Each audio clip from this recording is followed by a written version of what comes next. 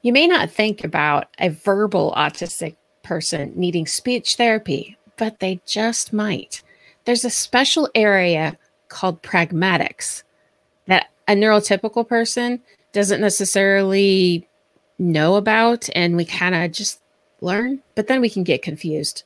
So join us as we sort out what pragmatics is and how it's helpful to be in SLP therapy.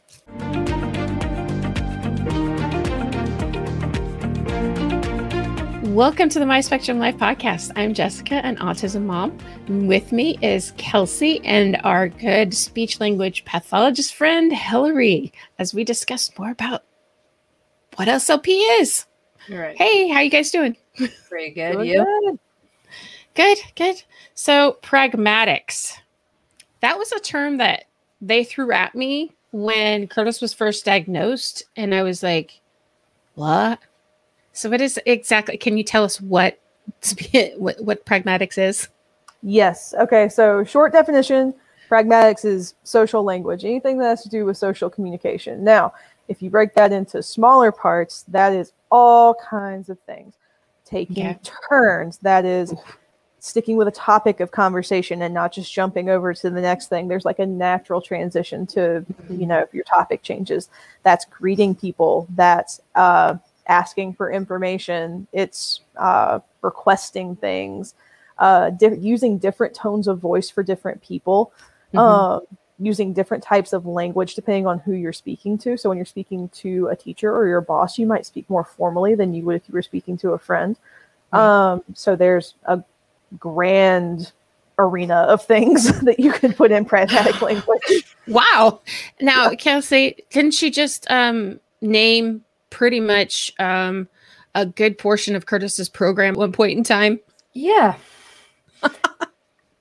I'm psychic right into that. We were talking the SLP left and right. And it bleeds over with ABA because ABA ultimately talks about with that social skills and talking about how you would talk to somebody. But actually going down into the details and the smaller components of the how is where SLP is beneficial. Because ABA therapists or a SPED teacher, we're not explicitly taught. We're not, it's not our area of expertise. So how do you, so I've done both private practice for speech and I've done school for speech. And as we've discussed before, the pairing with a therapist is just paramount. You have to be able to have that rapport with the student. You just don't get a good amount of stuff. So tell me the difference of like how in the world is, say, if you're in the school system, how do you practice teaching someone how to greet or how to answer the door per se? Right. Okay. So typically I will, whatever, depending on what the child's goal is, we'll start with the rules. There are rules to social communication. And kids on the spectrum, surprisingly, really strive with rules and structure. What? I know, right? So we'll go through that first. Then we'll do what I call safe practice, where we'll practice with our friends that usually come with them to group or with me or like another adult. And then we'll try to work on like generalizing those skills because like, let's just say greeting people. That's a big one that I have a lot. We'll have like an adult walking down the hall, hey, Miss Hillary, hey, Johnny. And Johnny just continues along his way. It's, teaching them to generalize those skills we've been working on. Like, Miss Smith just said hello. And he's like, oh, hey. And then eventually, ideally, it gets easier and easier. And we generalize that skill. Because I know for the longest time, and even now, I still, I make Curtis answer the door.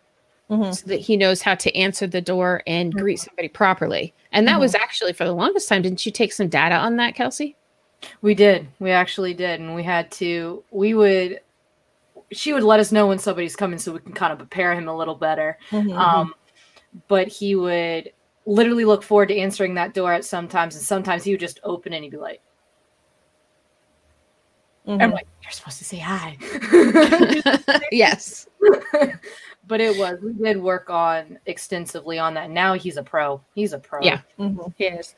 So what are some of the other things that you can so I know that there were a lot of times that Curtis was playing different games, and he was doing things like assessing the situation and understanding what all can you, or I know it all depends on the goals. So how do you find what goals you need, and then how do you help with those goals? Right. So we give what's called like a pragmatics checklist usually. So we'll give that to the teacher, the parent, and then I'll go in and do an observation and check off what skills I'm seeing and seeing what the child's lacking.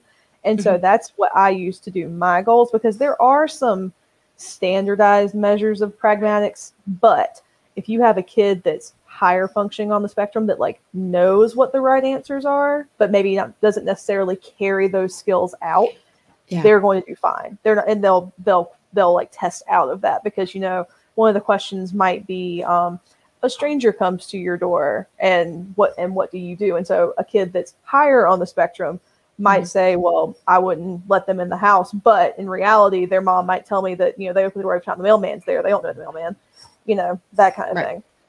So I typically will use something like that and discussing with the parents what they feel like the biggest lacks are, and then what I'm seeing for them in the classroom. Right. And correct me if I'm wrong. I've worked with kids with pragmatics, because you're talking about tone and pragmatics. It also goes into email. So I work with the higher kids and trying to get them ready. And I've seen goals as in knowing how to do a salutation and how to formally type and talk within an email, and how those tones are. Some of those, is that falls underneath pragmatics, and like, it all falls in social communication. That if you see that, that may be even listed as like a daily living skill. Which there are all kinds of things that I work on with my kids. You know, I'm trying to think of some of the like even crazier ones we've had, like how to call someone and order like food, you know, that type of thing, because I personally always make sure to have them tell me the order back so that I'm not upset when my food gets there and it's wrong. And to make sure that you take pauses between the things that you're saying about your food to make sure that they heard everything you said, that they could put it down correctly. And really, you know, when you're working on these skills, especially when a child's like that far along, like those higher level skills, when you explain to them and they understand why you're doing it the way that you're doing it, it's much easier for them versus just saying we do it like that's the way that we do it. It's much easier for them to understand the why if you tell them what's going on. So if you have a child like mine who tests out on paper, how can you make sure they actually are continuing to use the skills that they've learned?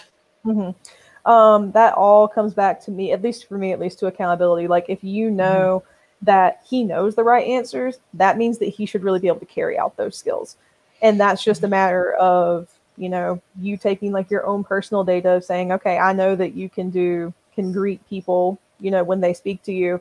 So I'm going to hold you accountable for that and make sure that, you know, every time someone speaks to you that you're greeting them and telling them hello, asking them about their day, that type of thing. All right. Wow. Well, that's a lot to think about. And when you're trying to find somebody who's good, I know sometimes it was difficult for me to find the proper place to put my son, especially when it came to those pragmatics. Will it say, like, when you're researching, like you told us before, we really need to research, will they say that they specialize in pragmatics, or what are some key words that we can look for? So sometimes for me, at least, I would ask how many years experience some of their therapists have, because I know, at least for me, being that the spectrum of speech pathology is so ginormous, I did not know everything that I needed to know when I first came out of graduate school to be able to help my kids the way that I needed to. But I did my own research and found out things that I needed to know. And some therapists will tell you straight out, be like, I don't work with that many children with autism.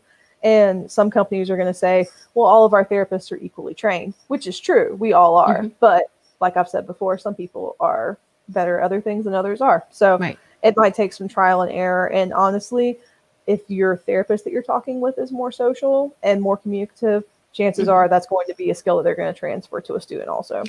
That makes sense. That makes sense. That is some great information. Well, let us know by sending us an email of what it is that you have found that has helped you find the proper therapist. And if there's any other pragmatic issues that you are wondering about, by emailing us at info@myspectrumlife.com or sending us a message or comment at Facebook and Instagram at MySpectrumLife, or you can tweet us at MySpectrumLife with that number 1. And remember, even though our appointment books are going to start filling up with lots of therapy, and it may be to that speech language office, with a lot of faith, love, and tons of fidget toys, we'll make it. Bye.